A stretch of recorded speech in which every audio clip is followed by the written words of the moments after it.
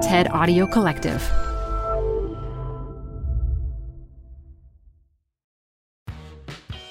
You're growing a business, and you can't afford to slow down. If anything, you could probably use a few more hours in the day. That's why the most successful growing businesses are working together in Slack. Slack is where work happens, with all your people, data, and information in one AI-powered place.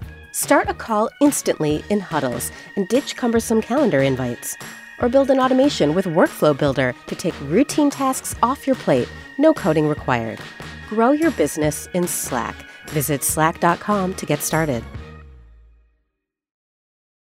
This episode is brought to you by Progressive Insurance. Whether you love true crime or comedy, celebrity interviews or news, you call the shots on what's in your podcast queue. And guess what? Now you can call them on your auto insurance too with the Name Your Price tool from Progressive. It works just the way it sounds. You tell Progressive how much you want to pay for car insurance, and they'll show you coverage options that fit your budget. Get your quote today at Progressive.com to join the over 28 million drivers who trust Progressive. Progressive Casualty Insurance Company and Affiliates. Price and coverage match limited by state law. Welcome to the Canva guided meditation for stress at work. Impending deadline? Generate Canva presentations in seconds. So fast. Brainstorm got too big? Summarize with AI in a click. Click, click. Writer's block? Release with Canva Magic Write. Magical. Stress less and save time at canva.com. Designed for work. Hey everyone, it's Adam Grant. Welcome back to Rethinking, my podcast on the science of what makes us tick. I'm an organizational psychologist, and I'm taking you inside the minds of fascinating people to explore new thoughts and new ways of thinking. My guest today is Agnes Callard, a philosopher at the University of Chicago. She's known for hosting public debates on anything and everything, and has a podcast, Minds Almost Meeting, with economist Robin Hanson. Agnes was recently profiled in The New Yorker for her radical openness to rethinking her life. I'm especially fascinated by her work on ambition versus aspiration, which challenges how many of us think about our goals. We're going to do a deep dive into what drives us. But don't worry, we're also going to talk about board games. I've been fascinated by your work for a long time, and I would love to start by asking how you became a philosopher. I was a high school debater, and in order to try to improve my pretty abysmal track record of mostly losing every debate I was in, I did a summer program of like high school debate training, and there I learned there was such a thing called philosophy. And I found it very exciting, and I thought maybe if I put some of this into my speeches, I'll start winning debates. So I went to Barnes & Noble, and I got one of each book from the philosophy shelf. It did not lead to my success in debate. I continued to lose. But that was my first introduction to philosophy. I wasn't a philosophy major as an undergraduate in college. I went to classics graduate school to do Greek and Latin, and then I ended up switching at some point to philosophy already in my graduate career. Were you disappointed that studying philosophy did not improve your debate skills? I felt it did improve my skills. It just didn't improve my success. I thought I was winning. I was just not considered by the judges to be winning.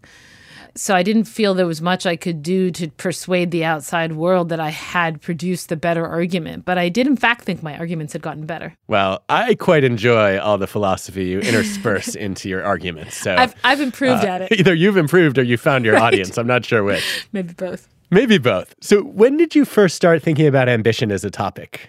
Well, I thought about it because I was trying to get clear on aspiration. And whenever you think about any new concept, you look at what's close to it to try to distinguish it from its sibling concepts. Walk us through the distinction between ambition and aspiration. Both ambition and aspiration can fuel big changes in your life, or at least changes that are going to look big to the people around you. In the case of ambition, an example might be wanting to get a certain kind of high-powered job, or wanting to make a lot of money, or wanting to impress a certain group of people. You can know in advance, before you've even got through with the process, what you're going to get out of it at the end. So it's a big change in your life that doesn't involve requiring yourself over the course of the process of the change to come to learn to appreciate the values you're going to get at the end of the change. You don't have those values yet, but you think you already know why you want them. In the case of aspiration, aspiration is the much weirder thing. It's where you want to appreciate a certain kind of music, or you want to see the world the way that a doctor does and care for patients the way a doctor does. But you don't know what that is like. You don't know what's good about it, and you don't have the distinctive vision of value that you will have at the end of that process. And so you're not just trying to get the satisfaction of your desires. You're actually trying to get the desires themselves. You're trying to learn how to want the things that that sort of person wants. Agnes, I'm tempted to link intrinsic motivation with aspiration and extrinsic motivation with ambition. Is that fair? Ambition can be intrinsic. We might not like the picture of the world where the ambitious person just intrinsically wants money or respect or power, but I think people can want those things, and they can want those things for no other reason. We might think it's pathological when they want those things, but they are things people can want. I think that what's distinctive about aspiration is that it's a motivational change, and it's a change of your core motivations. So you're actually trying to acquire a new motivation. So you're not trying to be true to yourself or who you are, because the whole point is that you don't like who you are. You're trying to be true to the future you, who's the better version of you. It's a kind of value learning. It's an attempt to expand your horizons or to change in the arena of value, in the arena of what you care about. Now, I think people who are miserable, they might be miserable because they're unable to get what they want, or they might be miserable because what they want is kind of paltry, that their wants themselves are defective. And if they're miserable for that second reason, then aspiration would help them, because aspiration is the process by which you acquire new wants, and new wants of a kind of fundamental and big kind. I think it's correct to say that it's a change in your identity. And it's funny because this is the part of my book that gets the most pushback from philosophers, though everyone outside philosophy finds it intuitive, that aspiration is in some way self-concerned. It's directed at the person that you are, right? So it's self-involved. You could even say it's narcissistic. That when you're trying to acquire a new value, you are attending to and attuned to yourself as the future haver of that value. Okay, so as a psychologist, my response to that is to say, I don't think it's inherently narcissistic. I think it depends on the content of the value that you're pursuing. So if you want to become a kind person, for example, or you want to become a person of integrity, right? Those are other regarding pro-social values. I guess if you were to take either a utilitarian or a deontological framework, you could say that that's in service of a greater good, right? And so that's not inherently narcissistic, is it? I think it is. Not at the end, but along the way it is. And what I'm really talking about is the character of your attention. Say I am a kind person being kind to you. What am I attending to? I'm attending to you and to your needs. But say I'm aspiring to be kind. Then there's a little voice in the back of my head saying, is this me being kind? Am I succeeding? Am I improving? Am I doing it better than I did it last time? Am I failing? That is, I'm attending to myself. Now, I don't think that's bad. Maybe narcissistic is just a word we use for attending to yourself when we want to say we don't like it or something. And so then, no, it's attending to yourself in a good way. But I think it's an interesting feature of aspiration that the self comes into view. And I think once you're done aspiring, the self is less in view because you're able to attend more directly to the value that you already understand. I think this may just be semantics, but I would call that more introspection than narcissism. In psychology, my read of why we look at things this way is value change is relatively rare. People are pretty comfortable with their principles. They know what's important to them. And where we start to see dissonance is when their behaviors or their lives fall out of line with those principles. And yeah, there are times when people realize, oh, there's a value that's important to me that I want to incorporate into my life. But it's much more likely that they're trying to close the gap between the values and the actions than they are to change their values themselves. So what do you think of all that?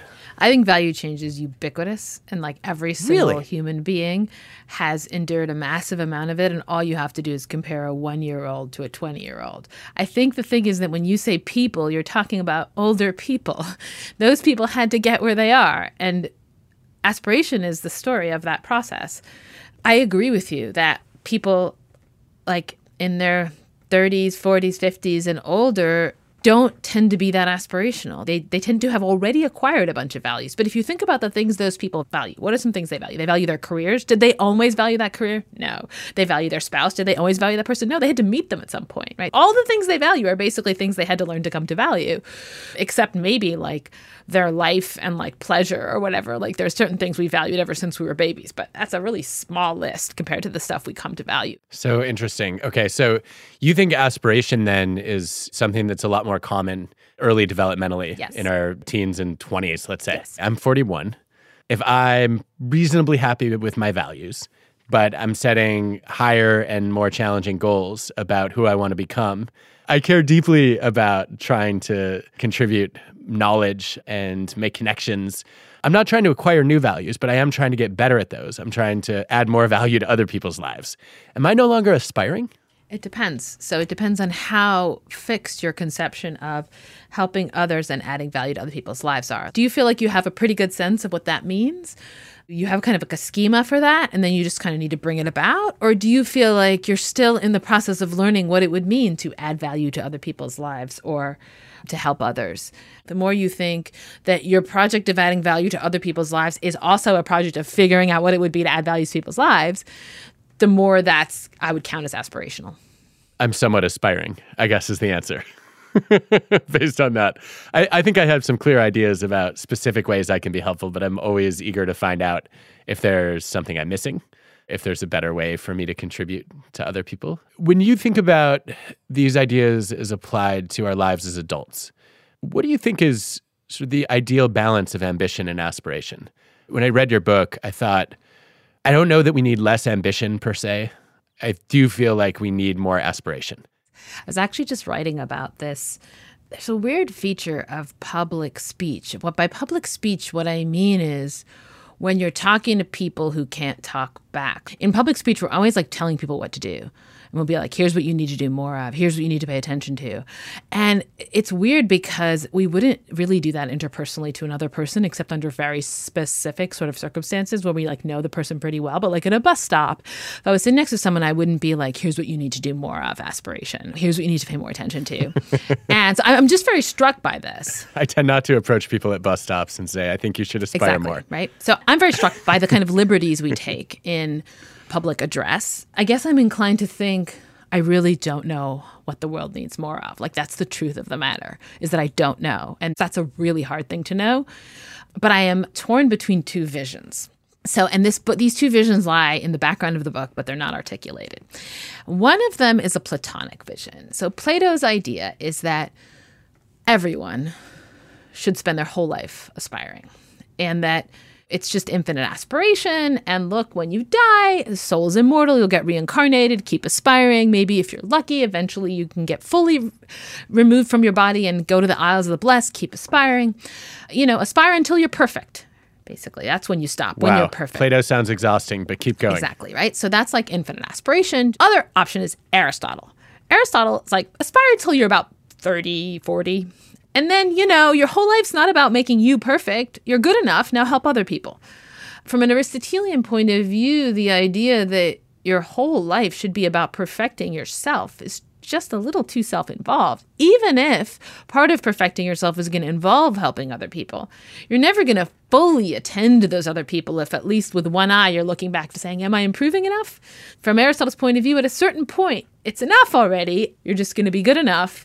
There is no afterlife. This life is all you've got. And so you've got to, at some point, just like live it whole hog and not be trying to perfect yourself. I am torn between those two visions. Support for the show comes from Brooks Running. I'm so excited because I have been a runner, my entire adult life. And for as long as I can remember, I have run with Brooks running shoes. Now I'm running with a pair of Ghost 16s from Brooks. Incredibly lightweight shoes that have really soft cushioning. It feels just right when I'm hitting my running trail that's just out behind my house. You now can take your daily run in the better than ever Ghost 16. You can visit brooksrunning.com to learn more. I always like to do a lightning round to get you to react to a few things rapidly. First question, what is your favorite book about philosophical ideas for non-philosophers? I think Plato's dialogues. They're not written for philosophers. They're written to introduce the world to philosophy in some way, and there's just nothing better, especially the early dialogues. I feel like Plato had me at the idea that no one who wanted to rule should ever be allowed to govern. Yes, Republic One. Philosopher Kings for the win.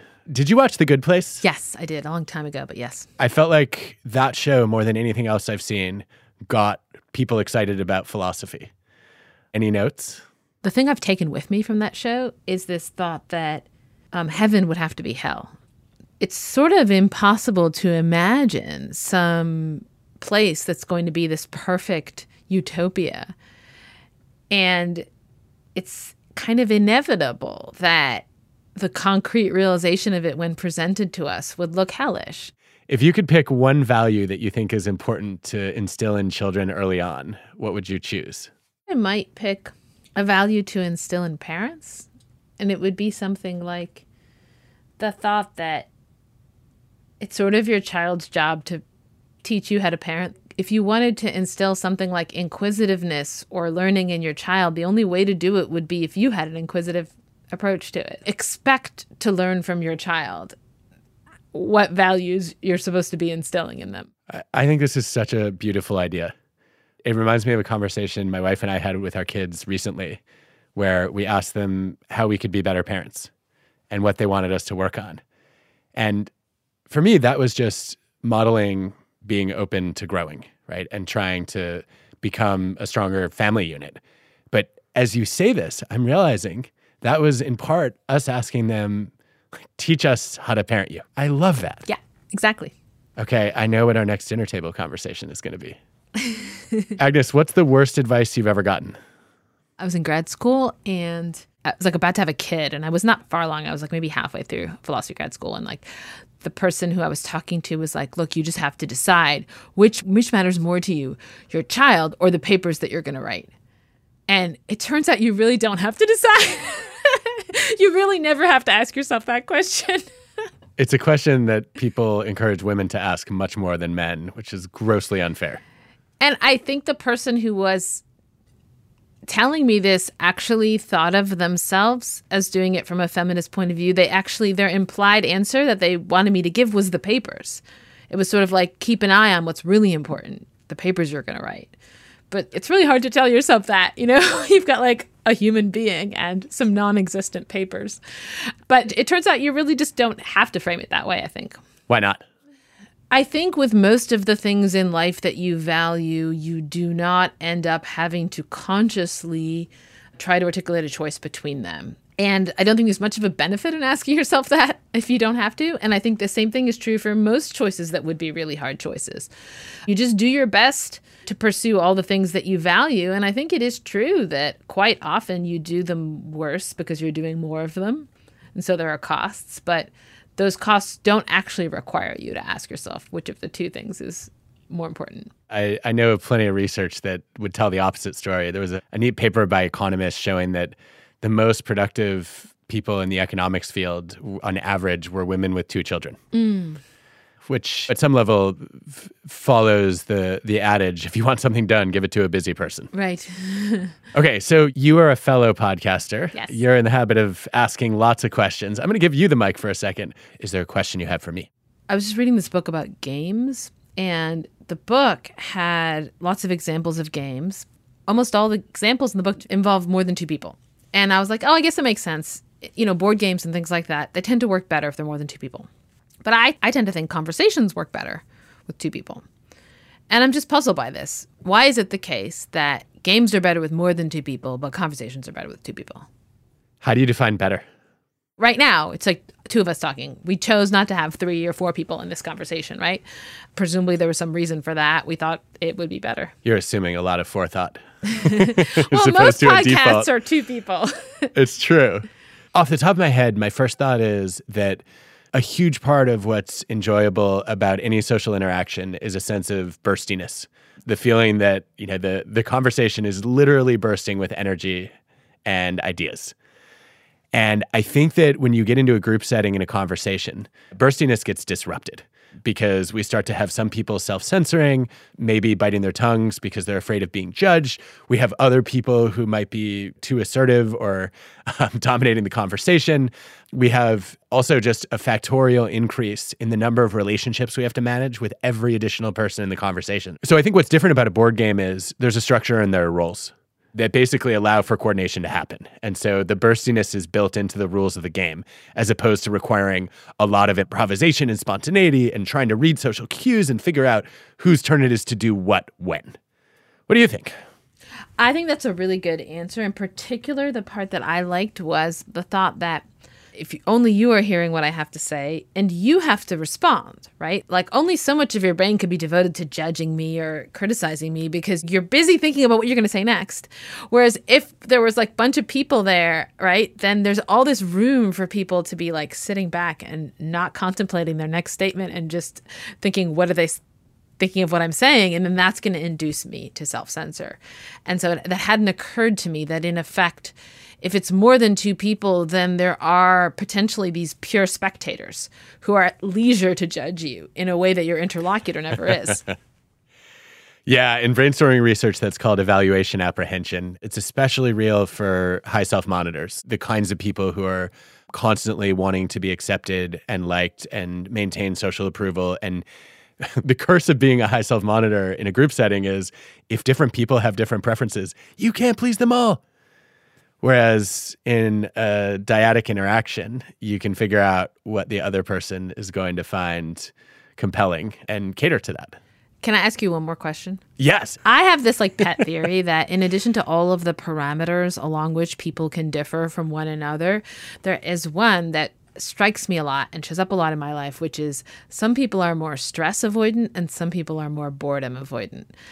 Now, everyone wants to avoid both stress and boredom, but the point is when you have to trade off, some people like really, really, really want to avoid stress and they're willing to have some boredom if they can avoid stress. And some people really want to avoid boredom. They're willing to have stress.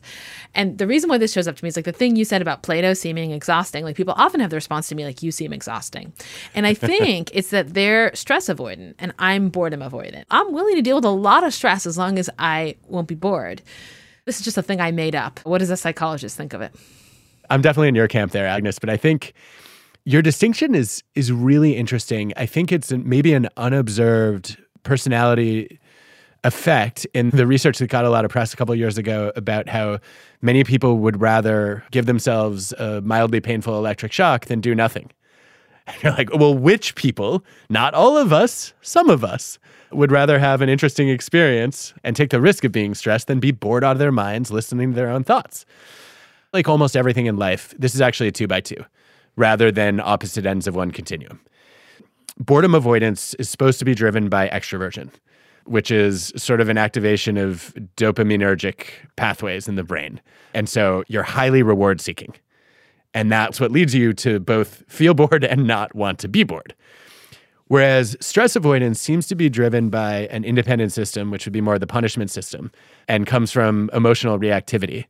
And so I think that your prototypical stress avoiders would be reactive introverts, and your prototypical boredom avoiders would probably be emotionally stable extroverts.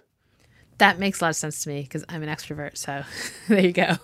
Okay, I'm stealing the mic back because I want to talk about how you think and especially how you rethink. So my most recent book was about the importance of thinking again and questioning our assumptions. And part of the reason I thought this would be a fun, broad theme for the show is it would be a chance to explore new thoughts and also new ways of thinking. And when I read the profile of you that came out now, a month or maybe a little longer ago, I don't think I've ever encountered such a committed and enthusiastic rethinker. Like it seems like you find joy in questioning anything and everything that you believe. I find myself actually totally incapable of rethinking things unless I have help from other people. And I think rethinking is a lot harder than it seems. Our minds just tend to repeat themselves and go down the same tracks, even when we think we're rethinking. I'm very aware of that. I'm very aware of and terrified by the thought of being trapped in my own world. So whenever I have the opportunity to make use of someone for the purpose of thinking, I'm like totally ruthless and mercenary about it. That's so interesting. So for you, it's a social process Yes. rather than a process in your head. And Correct. This is why you seek out so many of these interesting conversations. Yes, exactly. Okay, got it. There's a quote that really stuck out at me, and I haven't been able to stop thinking about it since.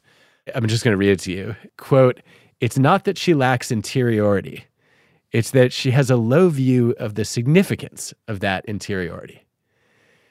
This was one of those moments when, like, every once in a while you read something, you're like, yes, that articulated something that so many people struggle with and that I'm always trying to explain and I don't have the language to explain, and that nailed it.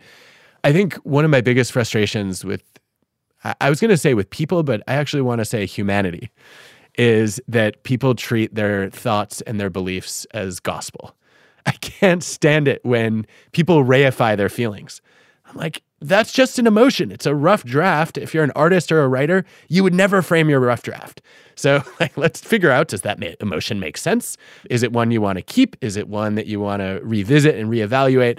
My colleague Phil Tutlock captured this to some extent when he said that we should treat our beliefs not as treasures to be guarded, but as hypotheses to be tested.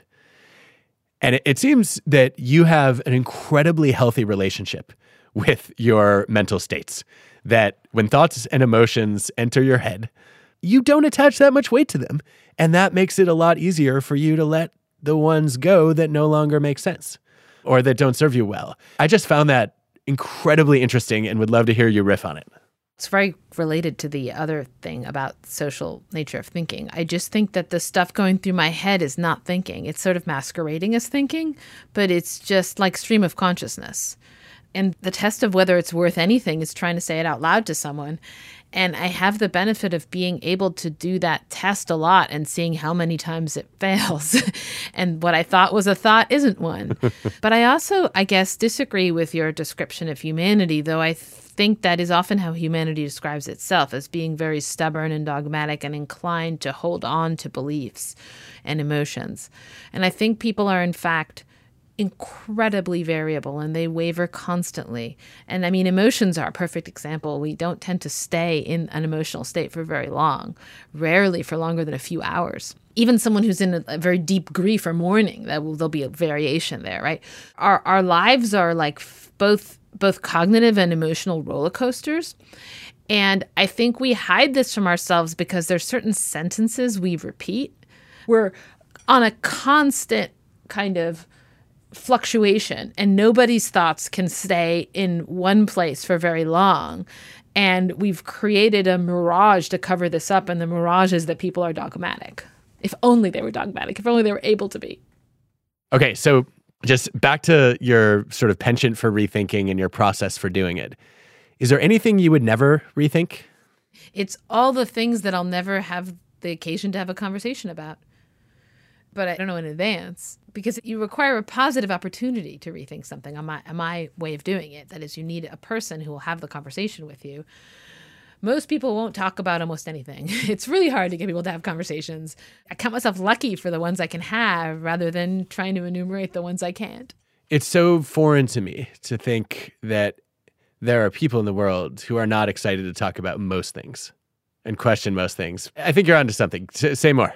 It's really hard to actually question something. There are different levels and kinds of conversations, but in some of them, you have this feeling that something is at stake, and that whether or not you're going to hold on to this particular view or claim or whatever is a function of how this conversation goes. Most conversations are not like that, but some are. But it's hard to engineer those. I find it's quite hard. It's quite hard to get myself into those. One of your goals is you want to help people, and you think it's important to help others. That makes a lot of sense to me, and I think that too. But that's the kind of goal where, in order to have it, you have to think you have quite a lot of an idea of what it is to help others. And you think you know stuff, and you don't want to admit you don't know that stuff, because how are you going to help others if you don't even know, right?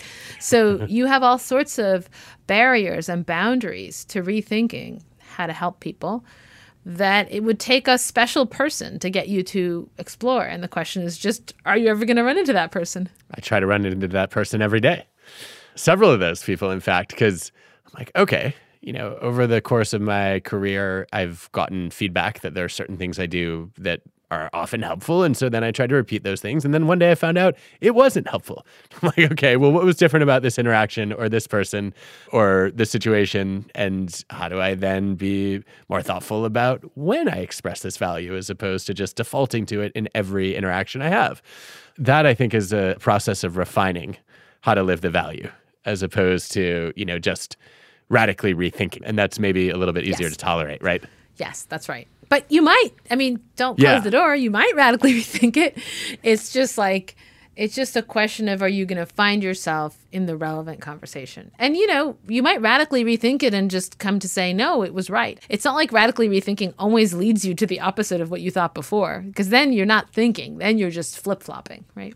That's exactly right. That actually expresses it much more clearly than how I've tried to capture it, which is to say, at some level, people say, okay, I'm going to rethink something. That means I have to change my mind.